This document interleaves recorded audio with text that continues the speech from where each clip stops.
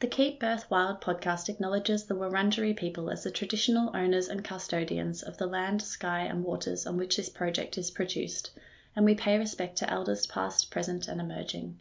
We extend this respect to all First Nations people on whose country we live, birth and raise children. We acknowledge the ongoing leadership, resilience and commitment of First Nations people who continue to fight for their right to safe and culturally appropriate experiences of pregnancy, birth and postpartum, and we commit to continuing to explore our own role in that journey. Lastly, we honour and celebrate the ancient birthing knowledge and practices that have existed on this country for thousands of years. May this wisdom continue to nurture life for many generations to come.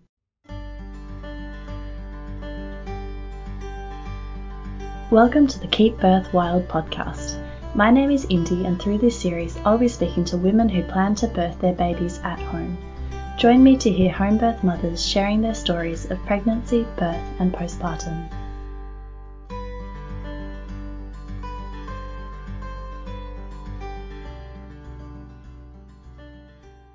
In today's episode, I'm chatting to my own godmother, Steffi. In addition to the very important role of being my godmother, she's also a doula, birth educator, body worker, and facilitator of many sacred rituals and practices around birth and womanhood. This is part 1 of 2 episodes to allow plenty of time for her to share the stories of her births, as well as many beautiful reflections on her practices as a birth worker. In this episode, Steffi talks about her journey into birth work and takes us through the pregnancies, births and postpartum times for her eldest 2 children who were both born at home. And then, we'll hear about her subsequent pregnancies and births next week. So settle down with a cup of tea if you can and get cozy and enjoy.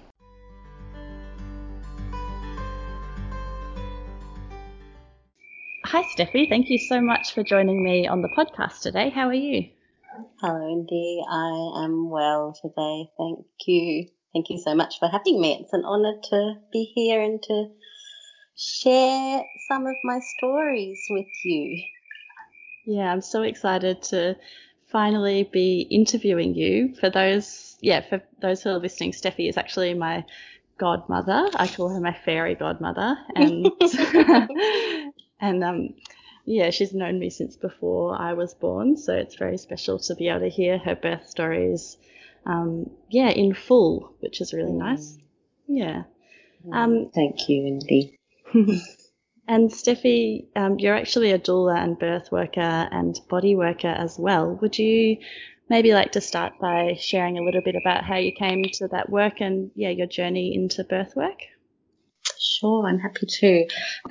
So you play a significant part in that story, because while my emerging interest and intrigue around pregnancy and birth and early postpartum was definitely already unfolding within me, it was the preparation for your birth and the sharing in your pregnancy that really gave me my first taste of being in the reality of that season of life as a support person. I was only 17 at the time and very green and inexperienced with holding space of any kind, let alone at the vulnerable time of travelling through pregnancy and preparing for birth. But nonetheless, I was just so enthusiastic and so keen to learn whatever I could and share in whatever I could of your pregnancy, and was planning to be at your birth with the utmost of excitement. But unfortunately, in an era pre-mobile phones,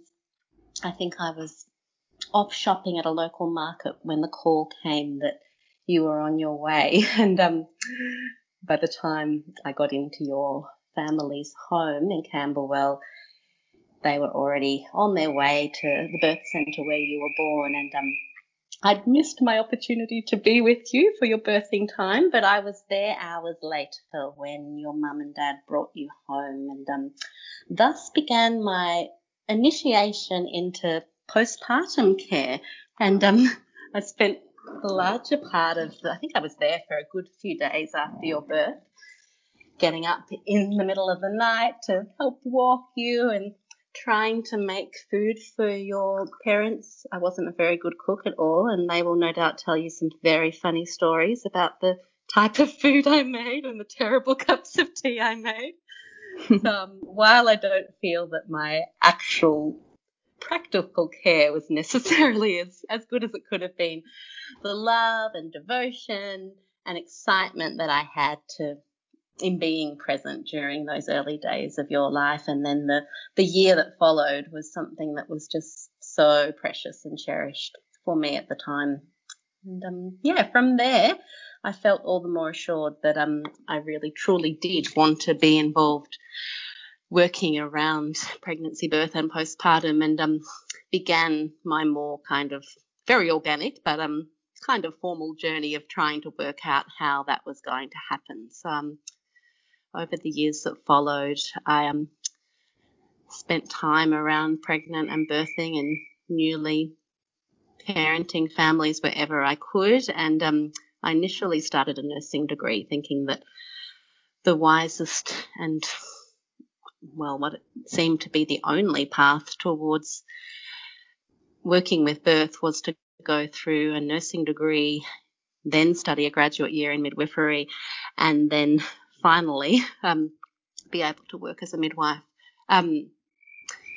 Not the wisest of paths, I should say. I realised prior to beginning that degree that I was making a big compromise, taking the path to midwifery through nursing, and I tried really hard to look for other options, both in Australia and internationally, that would take me directly to working with birth, but nothing was easily available. But thankfully, just the month before I was due to start my reluctant degree, I was travelling on the mid-north coast of New South Wales, and I heard about a midwife that had been serving that community for about 20 years at the time as a home birth midwife, and I was encouraged to go and meet her. So I had this amazing day sitting on the deck of this beautiful valley homestead looking out over the pristine river valley that it looked over and into the nearby escarpment, and hearing about this amazing woman's journey into midwifery and poring over her chronicles of birth, because she had kept a story, a photographic and poetic and artistically depicted account of every birth that she had attended over the last 20 years. And she really helped to show me that there, in fact, was another pathway into birth work. She hadn't trained as a nurse or a university certified midwife. She'd gone to the States and trained with Ina May Gaskin and received certification as a lay midwife, and then also just apprenticed herself to different midwives and home birth attending GPs and gathered the skills that she needed, and was then in turn practicing from there on as an unregistered practitioner. So while I did go back and begin my nursing degree, I carried that little seed of inspiration with me. And after the birth of my first child, when I had long let go of my nursing pathway and realised that that was not the way I was going to find my way into birth work, we moved to that river valley and next door to that beautiful lay midwife. And over the next 5 years, the foundation of my work was born through basically just spending time around birth in that community, sitting in on antenatals wherever Joey needed me to, beginning to help out the other midwife in the area who had recently trained as a lay midwife with Joey and other mentors, and helping to facilitate the local home birth group, and going to births wherever an extra set of hands were needed, and helping out during the postpartum time. So, that was really the foundation making time of my work. And during that time, I developed a really passionate interest in supporting the body through pregnancy, birth and early postpartum, and I began gathering different skills to help enable that. I met Jenny Blythe, who is a well-known body worker and birth attendant and educator, and she began what's now been about a 17-year-long journey of friendship and mentoring, where she's progressively shared an abundance of skills with me that I continue to apply in my work. And from there it's just been an ongoing gathering along the way, gathering lots of different bodywork skills. Lots of them are, I guess, of a traditional basis and stem from different traditional cultural care around the world.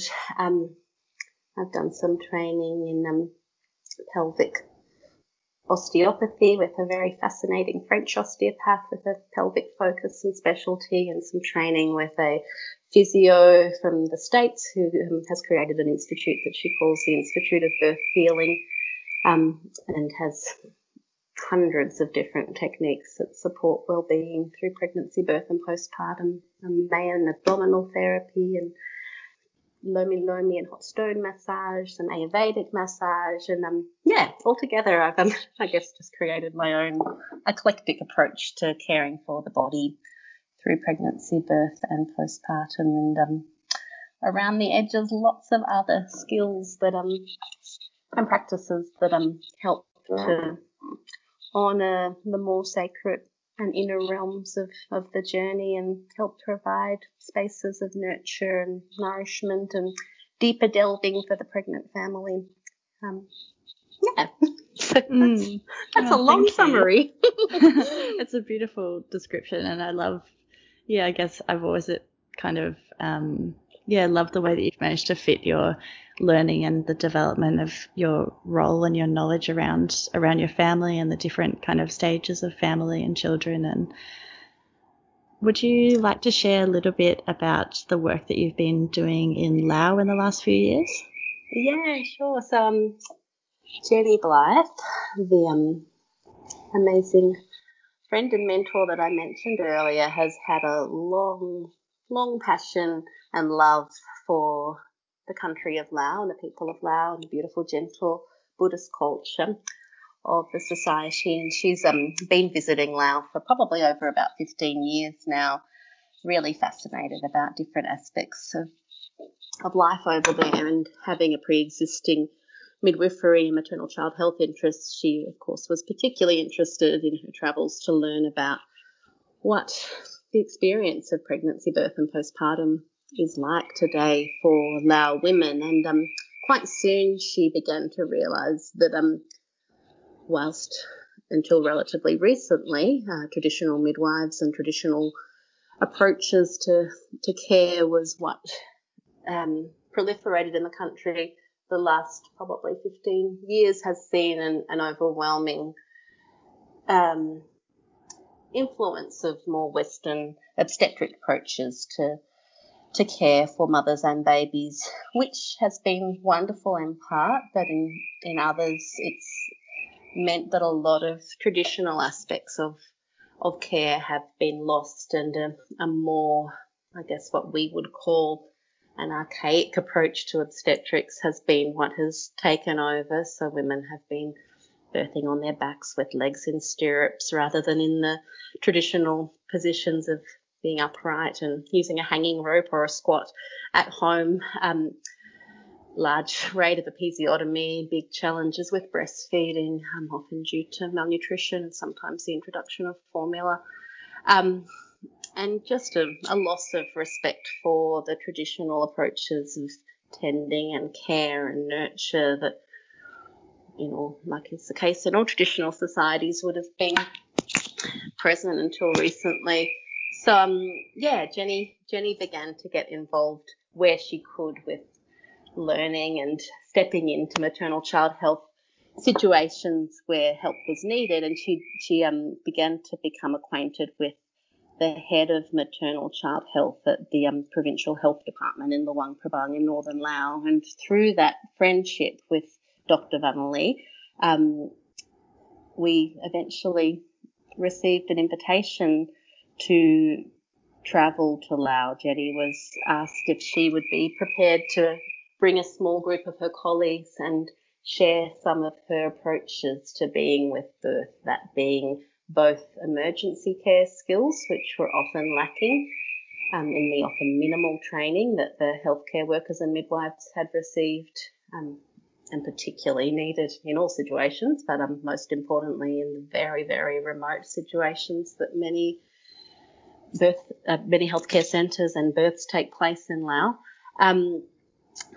And also beyond emergency care, approaches in the dynamics of birth, upright positions, why getting women off their back is sensible, why applying different gentle supportive body work techniques can be valuable, why helping keep a woman calm and providing her with nurturing and gentle, soothing communication and touch and consensual care, helping her with her breath, all the very basic aspects of what we know is so important in birth that had unfortunately been very quickly lost in this more authoritative obstetric model of care that had overtaken a large part of the country. So, ironically, there we were, a group of 4 white women, 2 midwives and Jenny and I as birth attendants, body workers, doulas, educators, travelling to Laos to teach a lot of pretty basic skills in being with birth that unfortunately would have been present and normal a short time ago. But nonetheless, we were really warmly welcomed, and we've been 5 times over the last 5 years, and travelled to different regions of the north of Laos, trying to get out to the most remote and needed regions, and provided training for midwives, health workers and doctors, as well as self-care approaches for mothers and their families in support of keeping things safe and nourished and nurtured through the childbearing year. So we've been really fortunate to have financial support over the last couple of years from an amazing organisation called Send Hope Not Flowers, who are an Australian-based not-for-profit organisation that support maternal child health initiatives in developing countries. And that's been amazing because initially we were self-funded and raised all of our funds through a GoFundMe campaign and our own private fundraising. So having the support of Send Hope has been amazing and made it a much easier process to get ourselves there and provide all the resources that have been needed, as well as birth-specific resources and education. We've also brought hundreds of Days for Girls menstrual health kits with us, which are beautiful handmade menstrual kits with reusable pads and undies and instructions on how to wash your pads and undies simply with minimal water. And it's a movement that provides menstrual kits to women all around the world. And amazing to be involved with Days for Girls as well, and to have their hundreds of donations of pads every year that we've lugged with us. Amazing. I'll put some links to those 2 organisations in the show notes. Susie. That would be beautiful. And if anybody is able to or would like to support that, that'd be wonderful. I don't imagine you'll be able to get back there anytime soon in this climate. We're not expecting we'll necessarily be there for a while at the moment, but it's certainly our intention to get back there once travel is permitted. Beautiful. Well, we might get started on the birth. So we've got 3 beautiful children to fit in today, and I'm so excited. I've grown up with your children, so I'm so excited to hear these birth stories firsthand from you. So with your first son, Bayer, would you like to share a little bit about his conception and how you came to start a family? Yes, Bayer's conception was somewhat of a surprise that came at a time where Damo and I were intending to separate. We were deeply in love with each other, but very, very young, and both very aware that there was a lot of growing up to do and a lot of rather immature ways of being that we had already identified were at play between us. And while we felt quite clear that we would most probably come back together in the years to come, it certainly didn't feel like it was time for baby making as yet, or necessarily even continuing a relationship. We both had big dreams of study and travel and lots of things that we felt were lying ahead for us. But nonetheless, a few years beforehand, Damo, I had an amazing experience with Damo when he first came to meet you, Indy. He was given you to hold as a little newborn baby, and he wasn't my partner at the time. He was just a local school friend that I'd bumped into at the train station in Camberwell, and felt inspired to invite along to meet this beautiful new baby goddaughter of mine. So it was in that little chance meeting where he was given beautiful newborn you to hold, where I had an amazing epiphany of realization that somewhere in the future this man would in fact be the father of my children, which was a very weird thing to consider, since he was just a random school friend at the time and no one that I had ever imagined making a family with. But that seed had been planted quite a few years before Bea was conceived, and we were aware that somewhere in the future a baby was going to come, but we hadn't planned for it to be at the time when Bea arrived.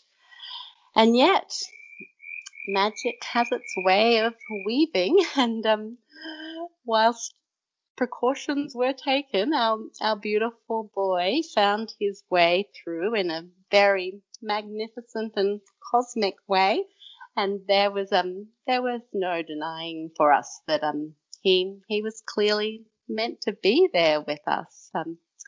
He was conceived on a beautiful beach on the southern coast of New South Wales, and his presence was immediately strong and palpable for me. In fact, I even had an experience of looking across the beautiful bay and seeing this image of a young man with a fishing spear in his hand, looking at me with this determined certainty in his eyes and saying what felt to me like, "You are my mother and I'm coming now."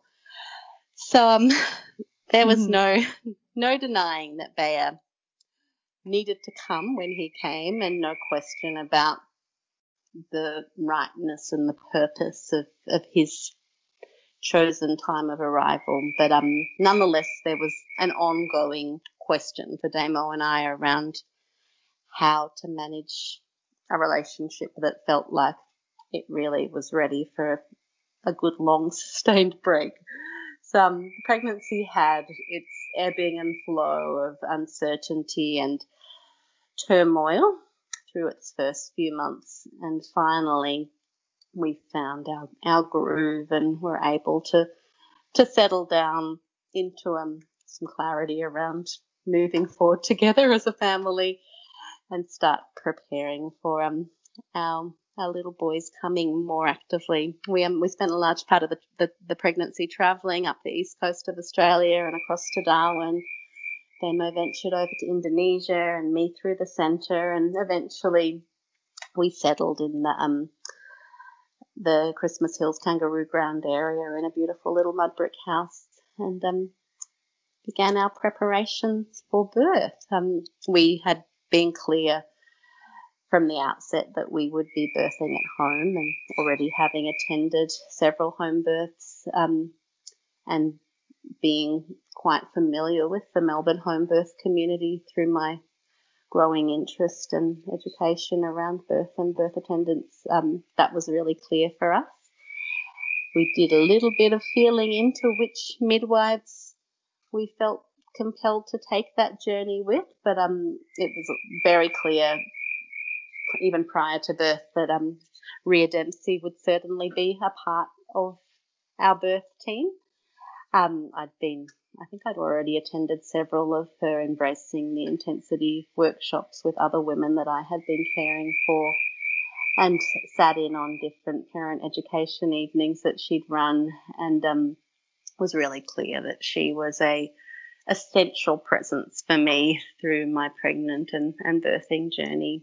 So I spent the pregnancy attending a weekly pregnancy circle that she ran, which was an amazing kind of delving into the deeper inner realms of pregnancy and birth. And Damo and I had some one-on-one sessions with her. We also went to her Embracing the Intensity workshop together. And while our midwife certainly provided us a beautiful quality of care through the pregnancy, it was really with Rhea that I felt we received that really rich and soulful aspect of journeying together. And likewise, in my actual birth, it felt like it was Rhea that gave me that really strong and anchored depth of presence that felt very, very essential to the passage that I took. Beautiful. And maybe heading into the last few weeks and days of your pregnancy with Bea, how were you feeling, and how did things get started for his arrival? I was feeling very excited about birth. I also had a fair share of trepidation, and there was quite a lot of inner work that I felt I was asked to do through his pregnancy, having a pretty complex history of sexual trauma in my life. It felt like the pregnancy posed some big hurdles for me around deepening my sense of trust and assurance and confidence with a body that had known a lot of hardship in the realms of my sexuality. And that definitely felt like it rose up with new layers of fear in those last weeks leading into birth. Again, my work with Rhea was a really valuable place for me to explore and grow and learn and transform and transcend the different fears and places of uncertainty that were there. And a lot of art play came into that, drawing and sculpting and using different artistic media, particularly in those last weeks, to help more intimately understand what was going on inside me. Also, time spent in nature had become increasingly important through my pregnancy, and in particular, time spent at a particular rock site in the Dandenong Ranges that I had been visiting over the years prior to that time. But in the days leading into Bea's birth, it felt like I really needed to be there again. And this particular rock, so I have been told, not by anyone authoritative as yet, but nonetheless, I've been told that it's a significant traditional women's site with a fertility association. Whether or not that is true, I can't say definitively. But for me, in my journey of babies coming and birth preparation, it's felt like a place that's brought me incredible support and healing. And again, on this occasion in the days prior to Bea's birth beginning, it felt like it just gave me so much strength and certainty and comfort to complete that last little phase of gathering in trust and courage. This particular rock looks somewhat like a woman when you come down to the base of it and look back over the lay of the land. It rises up in a couple of big mounds that look somewhat like thighs, and then splits into a very vaginal-like, vulva-like crevice, and then rises up to a belly and a breast. So on this particular occasion, I scrambled up to the vulva-like crevice and lay down into the soft moss on the rock surface and just asked to be held and cradled by the beautiful body of this incredible rock form. And it really felt like it was in that space where I received the last little increments of what I needed in order to face birth. And from there on, I felt like I was really ready, and that the fears that had been strongly with me, and the different feelings of trepidation and burdens of my past, felt like they were able to be put down to the larger part. And there was a really beautiful new mood of confidence that I was able to take home with me. And sure enough, in the days that followed, at around I think I was about 10 days past 40 weeks, feeling very, very ready, labour began. And it started at around, the first, I've been having a growing regularity of tightenings over the weeks that followed, and becoming more familiar with that sense of contractile activity in my womb. But on this particular morning, around probably 3 a.m, there was a deeper quality of aching and tightening that I was woken with, and I really felt that it was something that heralded a beginning. And sure enough, as the morning began, that deep aching became more regular. I kept waking from my sleep, and then once I woke in the morning and got up, there began to be a bit of a rhythmic nature to what I was feeling, probably every 15-20 minutes to begin with, and then progressively through the day becoming closer. We went to an appointment with our midwife that was already arranged, and I let her know that I really felt something was happening. She had a little feel of my belly and said, "Well, your baby's still really high, not even engaged as yet. I'm possibly not quite ready." And I said, "Oh, I really feel like we'll be calling you later tonight." And she said, "No, look, just go about your day, and it could still be a while away." And so we took her advice and went off on a reasonably busy day of shopping and different errand running, and went for a swim in the Yarra, and then late afternoon we came home and dropped into our beautiful neighbours next door. She was a yoga teacher who I'd been attending classes with through my pregnancy, and also a home birthing mama herself, and beautiful, beautiful, sensitive soul. So we had a cup of tea with Annie and talked about birth and babies, and as the visit went on, I began to feel vaguer and vaguer and more inwardly absorbed. And eventually Annie said, "Steffi, I think you're in labour, and I think it's time for you to go home and birth your baby." And I said, No, my midwife said it's probably still days away." And Annie said, "I don't think so. I think you need to go home and get on with what needs to happen. I have no doubt I'll be hearing your cries of birth wafting over the gully in no time." So we went home and made some dinner, but it was during my attempted eating of dinner that things really kicked in, and I remember starting to spit out each mouthful of food whenever a surge came, and soon enough I pushed my plate away and realised that it was all on. So that was around 7:30. And from then on through till midnight, Damo and I were on our own with an increasingly strong and demanding regularity of surges moving through me. Did you have a birth pool or a space set up that you had ideas about how you were going to sort of manage the labour in? Yeah, we had a birth pool. It was a metal framed and kind of plastic lined bath, and really nice and deep.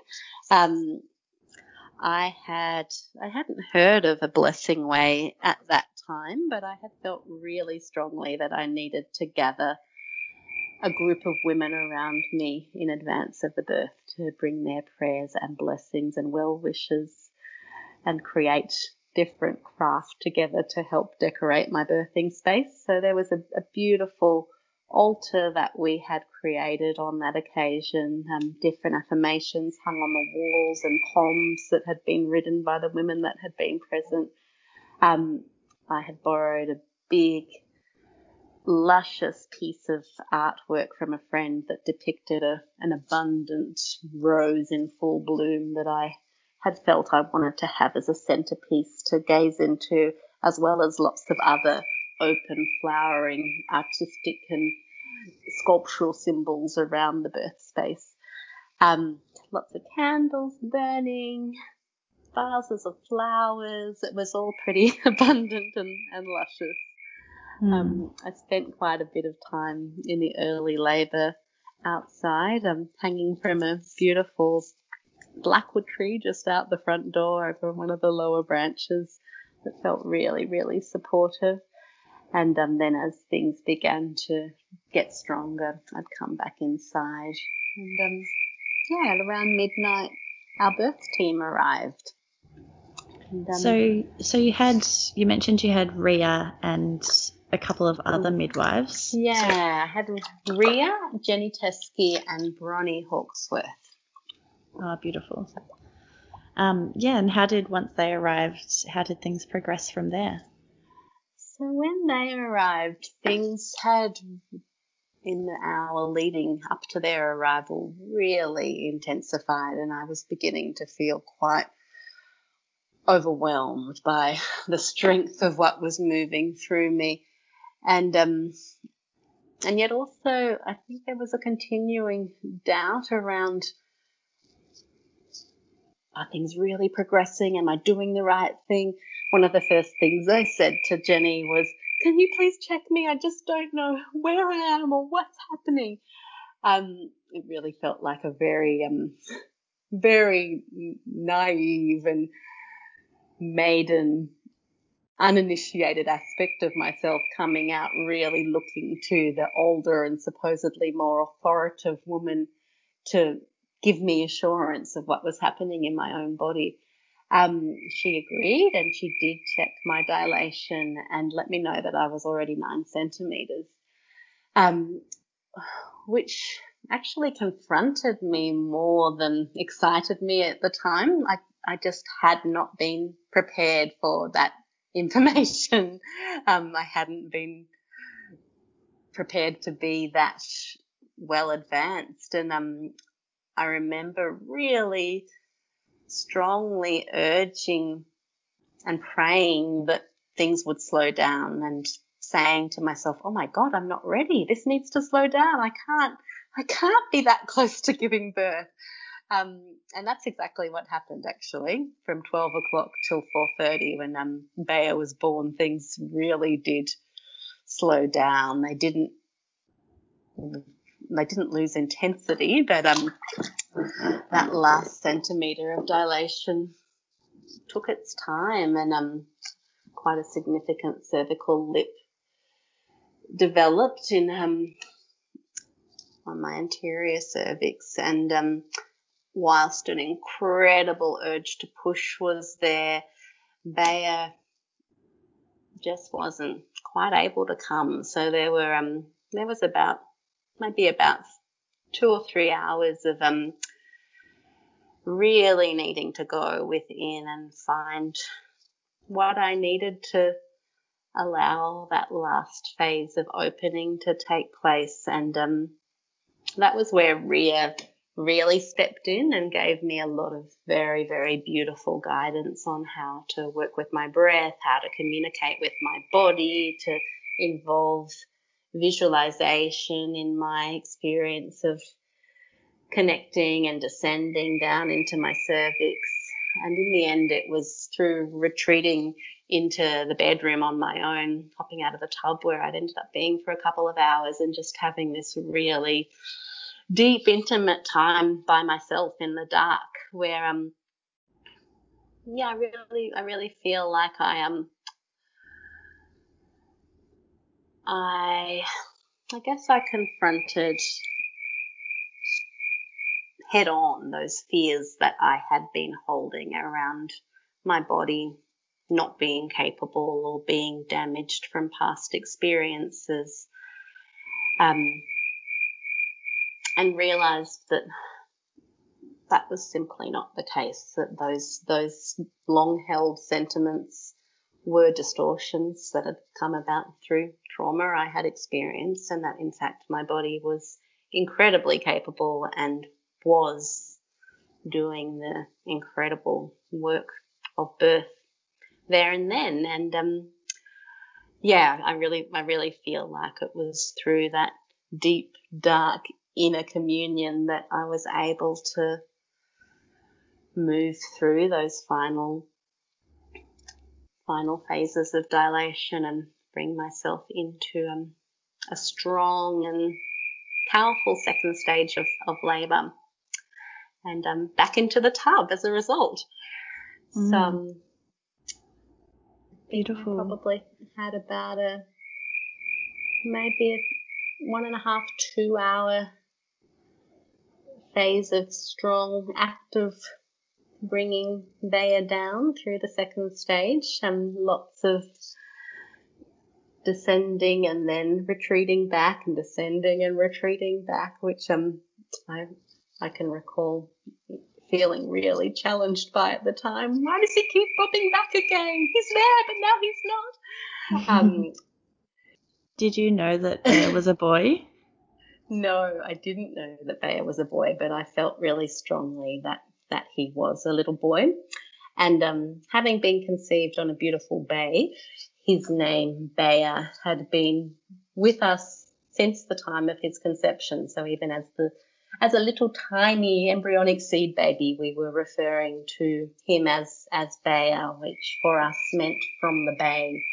So he felt very known to us, and he felt very boyish. So while it was a surprise to identify him as a boy, it wasn't something we weren't prepared for. So how was his arrival? Was he born into the water?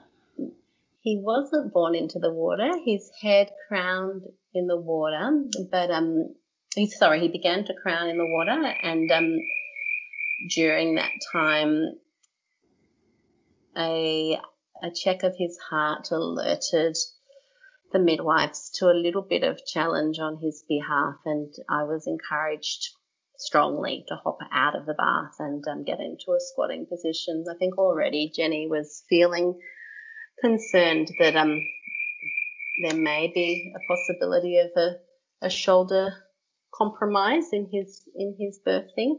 He was a nice sized baby at 9 pounds, and I think just having watched the descent of his head, she was beginning to feel concerned that maybe his shoulders may have been holding him up a little bit. So I got down on the birth stool into a squash, and his head was born really quite efficiently, I think, in the next contraction that followed. I was amazed that I managed to get myself out of the bath. I couldn't believe when I was told I needed to hop out of the bath. It seemed like an absolutely unachievable thing at that stage. But the certainty in Jenny's voice made me realise it was a non-negotiable.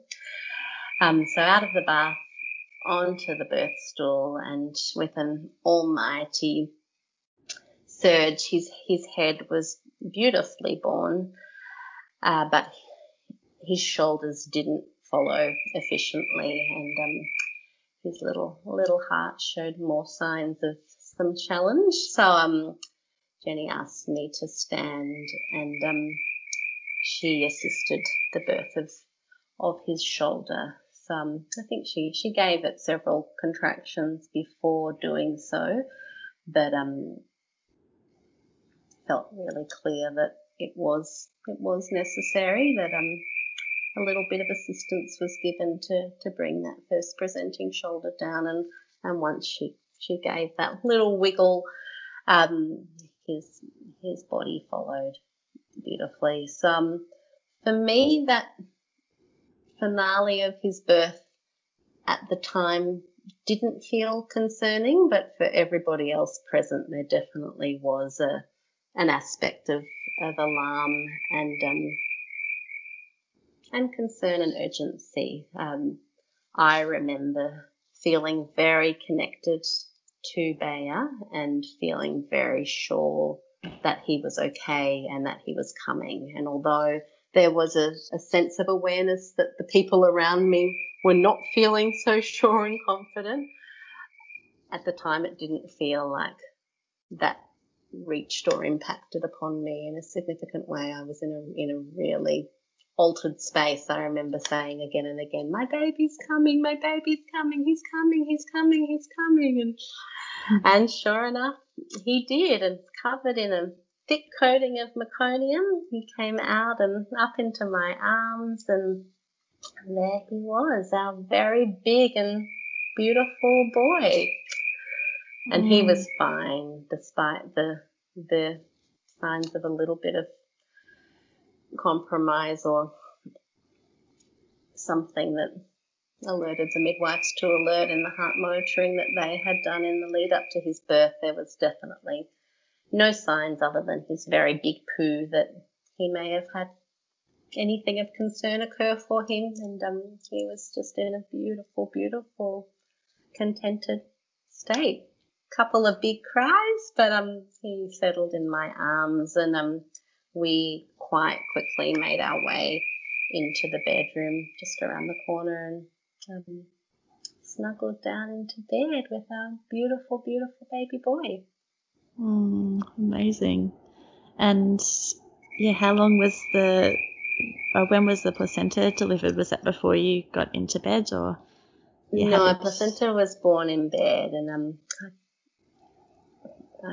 if I remember correctly, around sort of the half-hour mark, not too long after birth, and really, really gentle, and no challenge or complexity, just a beautiful, beautiful, graceful third stage. We had done lots of reading and research about Lotus birth, and were really passionate about following that practice. We had a little placenta bag that we had sewn up in advance of Baya's birth, and initially the placenta was just wrapped up in a nappy,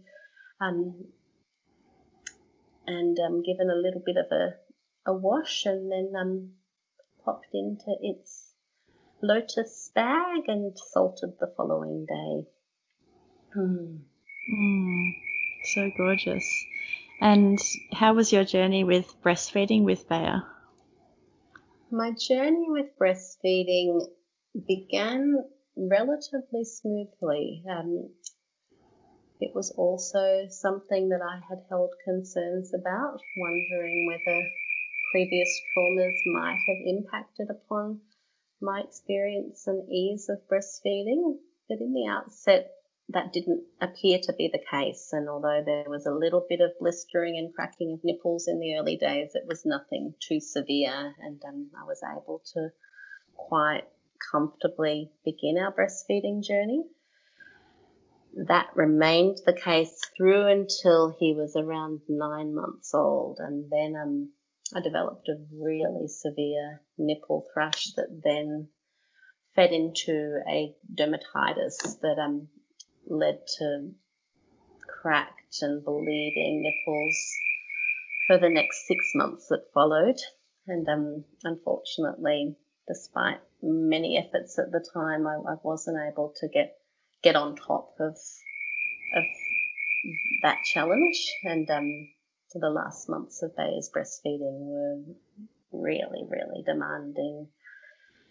And in many ways, I do feel that in that experience there were points of triggering and hardship that were made worse due to the previous traumas that I had known. So, it was an interesting experience of beginning smoothly, but then having some, at the time, unreconcilable hurdles that came up towards the end of his breastfeeding, which, retrospectively finished far, far sooner than I would have ideally liked it to have finished, on account of not being able to get on top of the challenges that were there.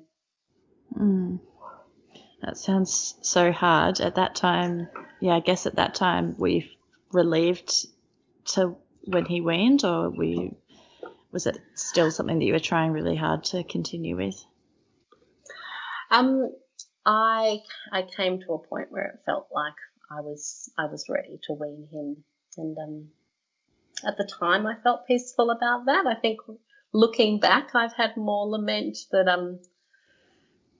I didn't have the resources or the skills or the guidance at the time to overcome those challenges. At the time, I felt peaceful, and he weaned quite peacefully. It didn't feel like a big drama for him. But now looking back, stopping breastfeeding a baby at 14 months just feels very early and not something that sits so peacefully with me. And yeah, I suppose after that birth, how did that experience? I mean, you'd already attended a few births. It must have been completely different to have actually been through that journey yourself. So how were you feeling kind of in anticipation of another birth after that experience? I felt really excited about birthing again. It was a really positive and empowering experience on a personal level, and also as far as my passion and quest to continue my work with birth. I just felt like, I was filled to the brim with inspiration and excitement and a want to, an enhanced want to support mothers to experience a positive and well supported experience of their own. So it was a really affirming experience for me to birth Bea. If I could make some reflections on Damo's part of Bea's birth, that could be. So Damo had been very passionate about learning absolutely everything he could in preparation for Bea's birth. We'd been to several weekend workshops and had private sessions with Ria, and he'd pored over different birthing texts that I had and learnt acupressure techniques and mounted hanging ropes and practiced different supported positions that he was looking forward to assisting me with. But as it unfolded, I was a very independent birther, and I didn't really want any of the hands-on support that he had practiced and intended to give me. What I did want from him was his presence, and the most valuable tool and offering of support that it felt that he gave me through Bea's birth was his unwavering trust. Every time I looked to him, I can recall seeing an incredible and feeling an incredible anchor of trust and deep confidence that not for a moment doubted my ability to go to wherever I needed to go in the birthing of our little boy. And that was so precious for me and did exactly what I needed of him. It was interesting nonetheless in our debriefing on the other side of Bea's birth. As for Damo, it felt like he hadn't really done much at all. He had these big expectations of being very proactive and putting all of these amazing skills that he'd been practicing to use. And for him, he felt like he'd just been there at the side of the bath or by my side in the bedroom or by my side while I was walking outside, and hadn't really done much at all. And it was quite a process, an ongoing process actually, to impress upon him that he had in fact done exactly what I had needed him to do. And yet it was much more in the realms of being than it was doing. And that took quite a while to soak in for him. Something that I've drawn on quite a lot over the years, because I think so often our male partners in particular are used to doing things. They're used to being practical and hands-on and offering something that's tangible and seen. And it's felt really valuable to share that story over the years and help explore with other couples that sometimes the best and the most needed support may not look like much from the outside, but what it's offering on the inside is so very precious. And for me in that first birth, it really felt like that steadfast trust and confidence and presence was everything I needed from a partner. That's such a beautiful reflection, and I'm sure it'd be so common with partners in birth and seeing a woman go through that and not be able to sort of do as much as they would think that they would be able to do to take the load would be quite challenging, I imagine. Yeah. So we might, in the interest of time, get on to the next birth. So, you were feeling positive and excited for another birth after Bayer's. So, what was that transition like to, conceiving your next baby? Our next baby was a very beautiful conception.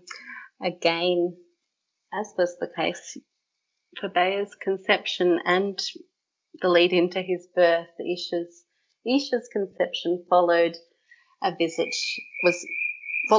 to the beautiful rock site in the Dandenong Ranges. And similarly to Bayer, I hadn't been in a place where I was considering that another baby was close at hand. Again, as has been the case many times, Damo and I were in a difficult place in our relationship, and whilst we had got through Bayer's first 3 years relatively harmoniously, we had decided that space was needed, and at that stage we'd spent 6 months living separately, and little Bayer moving between our two houses that thankfully were in walking distance from one another on the beautiful community that we were living in in northern New South Wales. And I'd come back to Melbourne with Bayer, and it was my birthday, and I had decided to visit the beautiful rock site. And whilst there with little 3-year-old Bayer, the sense of another baby came to me whilst I was sitting on the rock, and I felt really clear that there was someone soon to arrive, and that despite Damo and my separate living, there was clarity enough that we were to grow our family and that we would find a way to make it all work. So I returned to our home in New South Wales with very excited news that there's another baby coming. I really feel it, Damo. Damo was a little bit taken aback. Wow, but we're living separately. I was like, that's okay. I don't think she minds. I think she's ready to come. Let's start preparing. So our intention was to spend some months further working on our relationship challenges and looking at our living arrangements and preparing my body. But Isha came immediately, I think, on that very first day that I had come back from from my trip to Melbourne. She found her way in, and sure enough, within a fortnight, I was very clearly pregnant, and Isha's journey into the world began. We had little 3.5-year-old Bayer at that time. We were living in a beautiful, beautiful community, and I was deeply immersed in the home birthing culture of the area we were living in, and really closely connected with the 2 local midwives, and really excited to be able to experience that journey once again. And I had a beautiful pregnancy. I was quite busy with my my work at the time. I think there must have been maybe about 7 or 8 births that I attended through Ishi's pregnancy. one of them involved travelling up to Byron Bay, where both Jenny Blythe and I had been invited to care for a mutual friend during her birthing time. So that was my first meeting with Jenny. She'd travelled from her home on the Sunshine Coast, and I travelled up from Bellingen, and the lovely baby we were waiting for took a couple of weeks longer than we were anticipating. So during that fortnight, Jenny and I had lots of beautiful time to get to know each other, and being, I think, 6 months pregnant myself and having my own beautiful birthing body,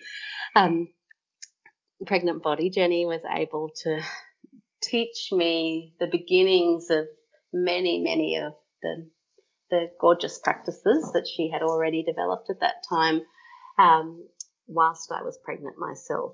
And that included the internal work, the beautiful deep explorative pelvic work that I have since developed in my work, but at that time had been unacquainted with. I'd learnt about perineal massage during my pregnancy with Bayer, and with a lot of discomfort and confrontation, practiced the stretch until it burns technique of stretching the perineum, which never really felt comfortable or congruent with a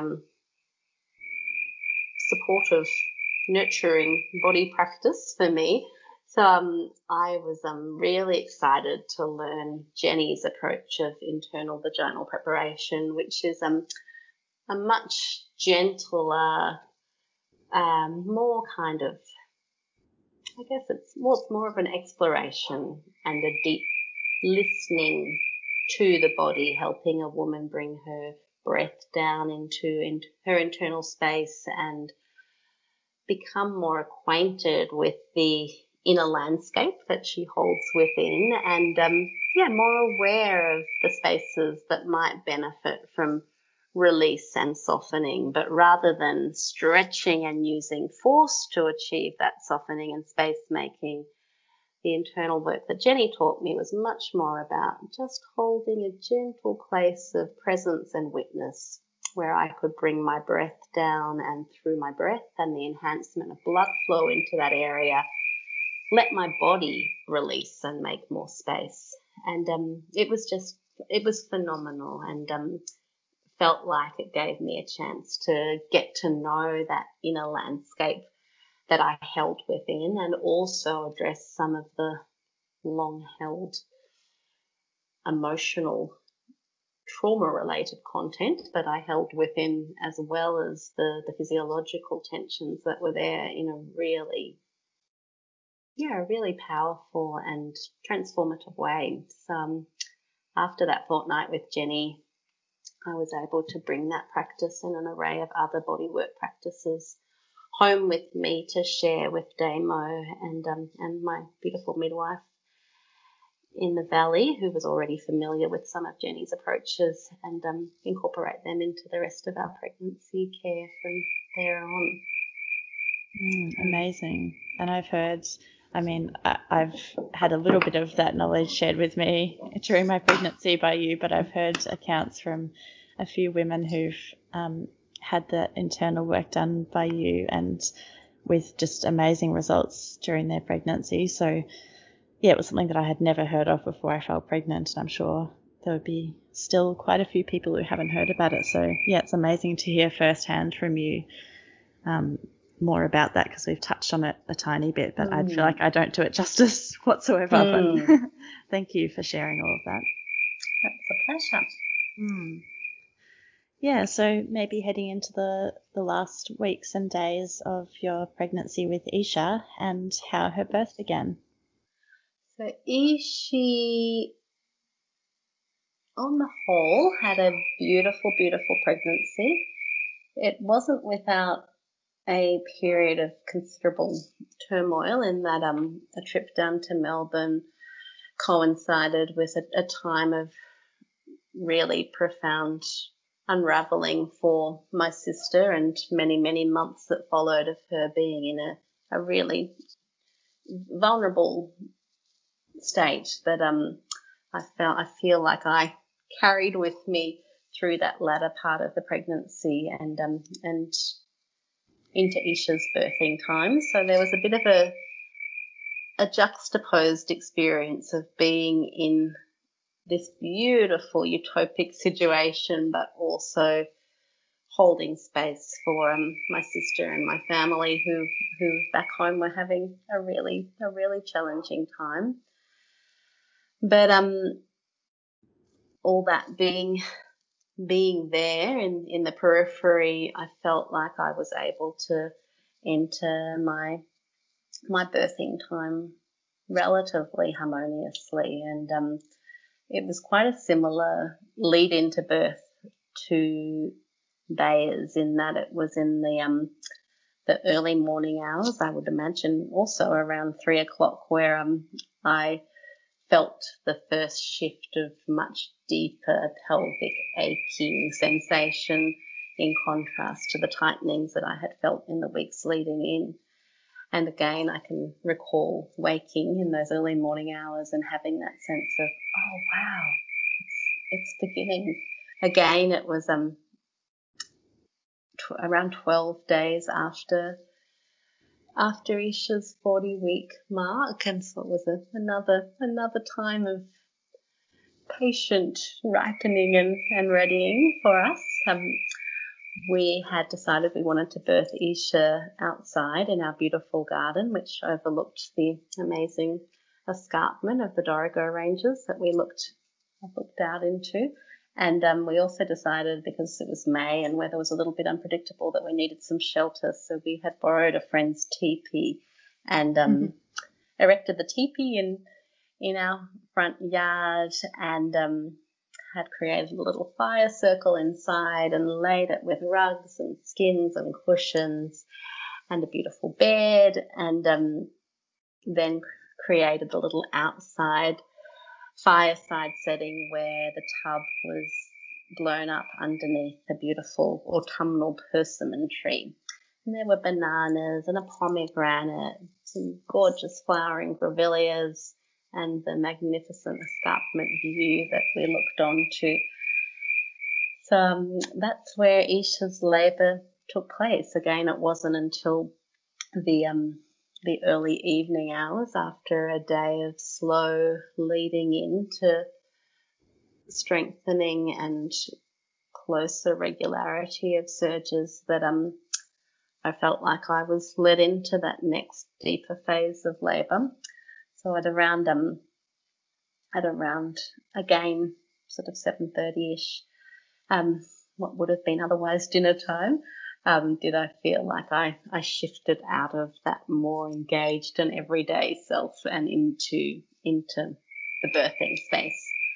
And having learnt the art of bum jiggling from Jenny several months before in my pregnancy, I was really excited to be putting that beautiful practice to use. And I had both Damo and my little now 4.5-year-old Bea jiggling my bottom and thighs between each contraction, helping me release and relax after the surge had passed. And that was something that felt really, really supportive and really releasing and relaxing. We began in the house and then soon made our way out to our little fireside setting. Damo lit the outside fire and the fire in the teepee, and I moved between the two over those first couple of hours. Unfortunately, filling the tub wasn't an easy thing. We had a solar hot water system that hadn't really kicked in on the overcast days that we've had leading into Isha's birth. So from the outset, we realised we were going to be struggling with hot water. So there were lots of pots boiling, and a very shallow tub that whilst I hopped in and out of in the early hours, it wasn't really doing what we hoped it would. So a lot of the time I spent lying by the fire with my back to the fire, looking out towards the mountains, and used the warmth of the fire in contrast to the bath to give me the relief that I was needing.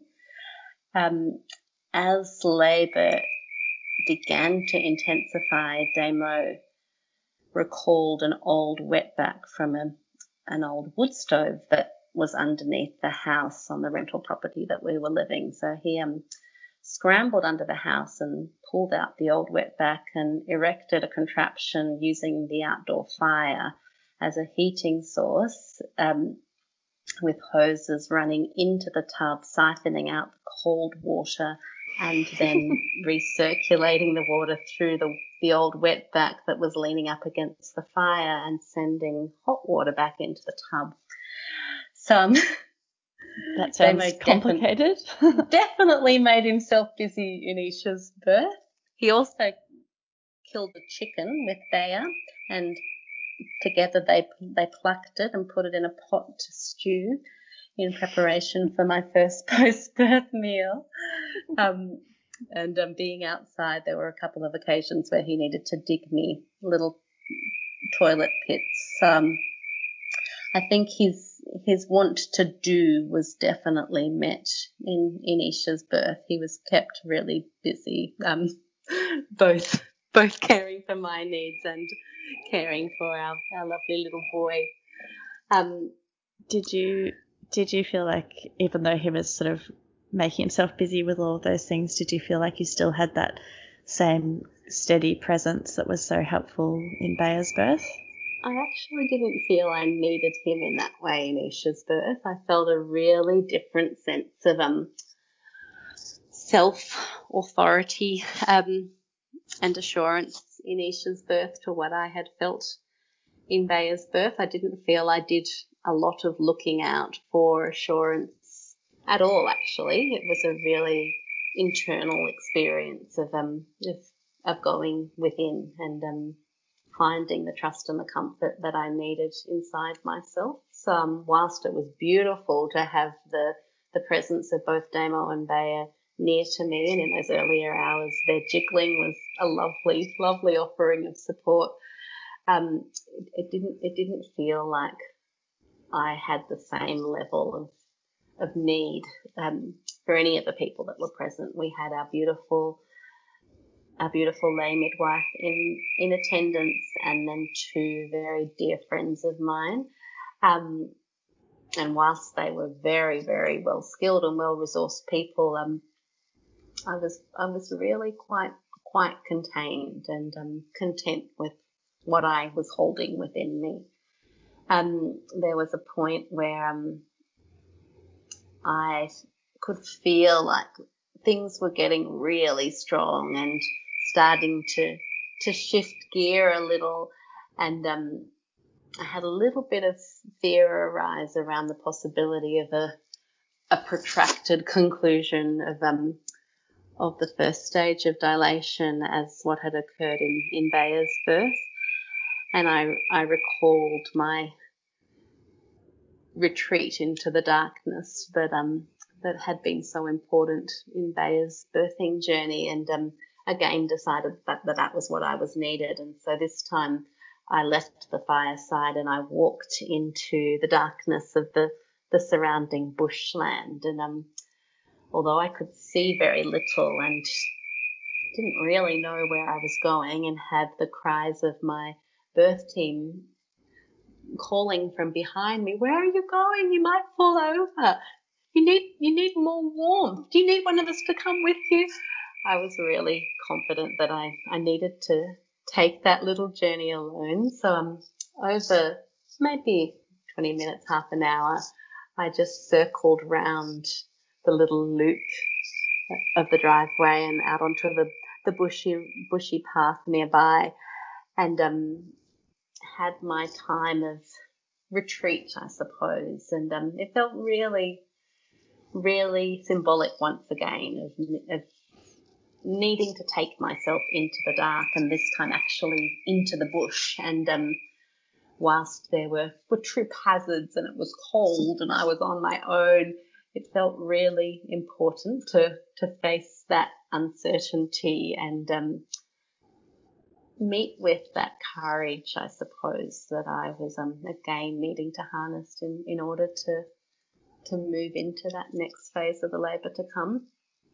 And it was whilst I was walking, circling my hips and taking some big lungy steps that I really felt Isha begin to descend and drop down that little bit more deeply and feel that first sort of hint of shift that felt like the heralding of the second stage. So after my time of walking, I came back and hopped into the now full bath and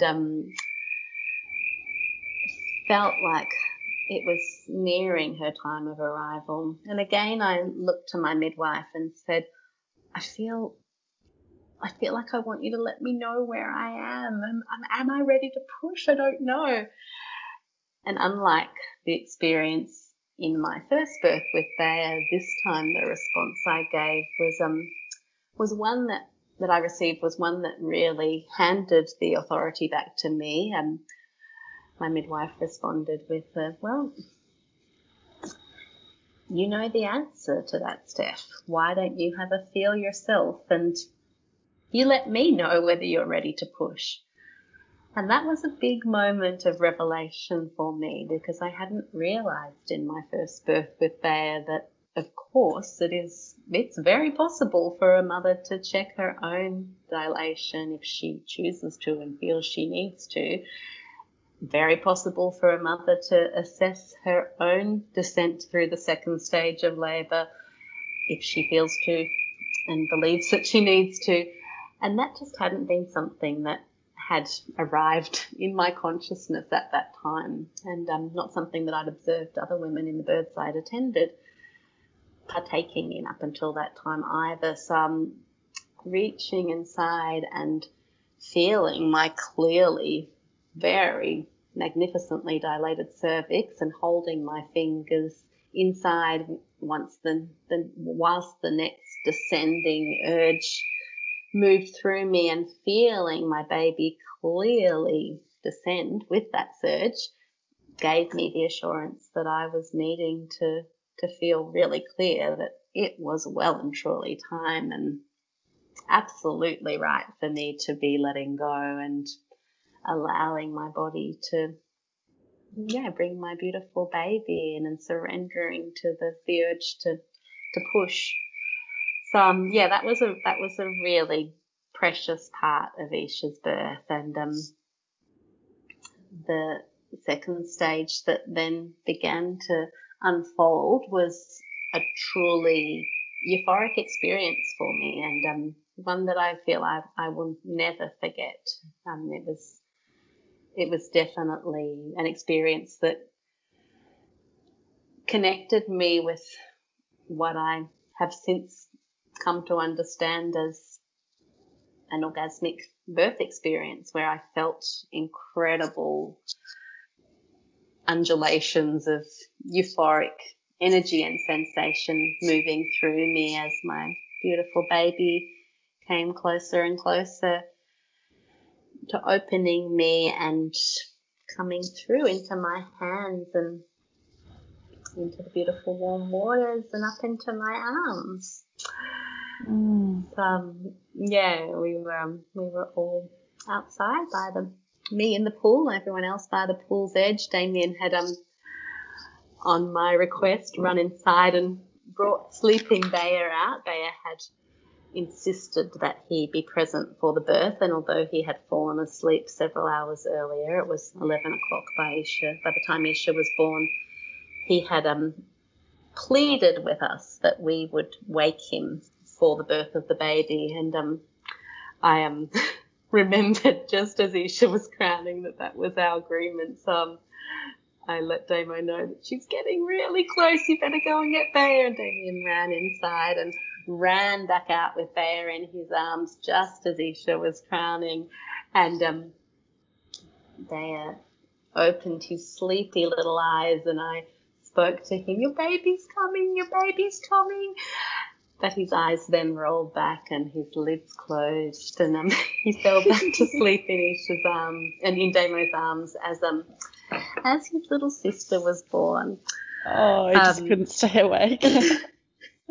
he just couldn't stay awake. Afterwards, he was very disappointed, and he asked me why I didn't splash water on his face to keep him awake. But at the time, it felt like his sleep was what was needed, so we didn't force his wakefulness. But Isha's birth was just so beautiful, and such a joyful and pleasurable experience. And when we rolled her little body over to reveal that she was a girl in the flickering light of the nearby fire, it was just such a incredibly jubilant moment where my cries of it's a girl echoed out over the valley that we looked over, calling back my echoed song in such a beautiful way. All of the women that were present were all mothers of only sons at that time, and they were all my close friends. So the coming of a little girl felt like it was welcomed with such an open heart and very joyful sentiment. So beautiful.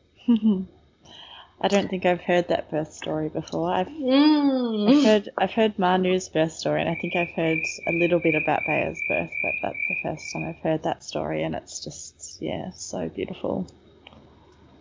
Thank you, Indy. And we retreated into the teepee for the birth of Isha's placenta, and that too came really, really smoothly by the fireside as I was sipping on a warm raspberry and ginger tea, and we then decided that we would go inside and all snuggled into bed, and I had a big bowl of the chicken soup that Damo and Bea had prepared, and we snuggled down for a beautiful first night of sleep together. And how was your breastfeeding journey with Isha? Breastfeeding journey with Isha was unfortunately also very challenging, and the challenges with Isha began far sooner than Bea, in just the first couple of weeks after her birth. So beautiful commencement of feeding and no immediate challenges, but within that first month I had several really severe bouts of mastitis. And then by the end of the first month, an equally severe nipple thrush came back. And that continued on for the first year of my breastfeeding journey with Isha. And again, it was very severe. Some bleeding nipples, dry, cracked, paper thin skin that, created searing pain on every attachment. So, but this time I was determined that I was going to get on top of the experience, and I did. It just took me a whole year to get there, and a very, very enduring year. And it's another story in itself, but the experience of Isha's postpartum almost felt like as high as I had risen in the euphoria of her birth and immediate postpartum, so too did I then fall. And that experience of her first year was one of a lot of hardship. And I feel that the breastfeeding challenges, coupled with the challenges that were at play in my family and the stress that had been there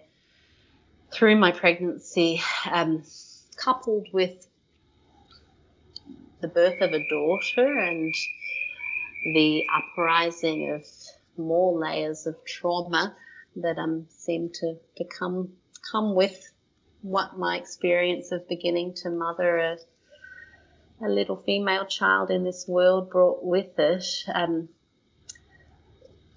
together wove the perfect mix for what I now at the time, the only framework I had to make sense of what was going on was to label it some sort of postpartum depression or anxiety experience, which didn't really make sense to me at the time because I didn't feel depressed, and none of the classic criteria were there for me as to why a depressive experience would have come to pass.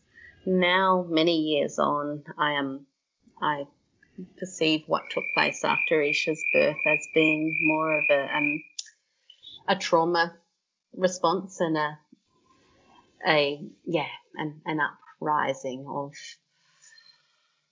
long buried traumatic content that came to the surface in the vulnerability of my postpartum, and needed a lot of really devoted and concerted self-care to find my way through. That first year was a really difficult and demanding time for me, caring for the needs of a little baby and a little boy, and also taking what was really to this day the most challenging and enduring journey through my own inner world that I feel I've had to take to this point. I've just got Alice scream in the background, so I'm just going to pop the phone to...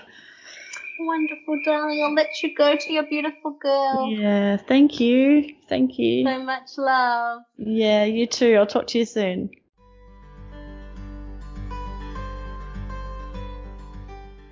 Thank you so much for listening to today's episode with Steffi. Stay tuned for the second half of this interview, which will be released next week. And if you'd like to see some gorgeous photos, head over to my Instagram. You can see some photos of Steffi practicing as a birth worker in her early years, and then some pregnancy and birth photos from Bea and Isha's births. If you feel called to donate to either Days for Girls, who provide menstrual kits and education in developing countries, or Send Hope Not Flowers, who are helping more mothers survive childbirth across developing countries, you can find links to websites of both of these organisations in the show notes. And if you've enjoyed today's episode, or you're listening regularly and finding value in the show, it would mean a lot to me if you could just, once this is over, scroll down on your app and leave a star rating and a quick review if you haven't already done so. Thank you.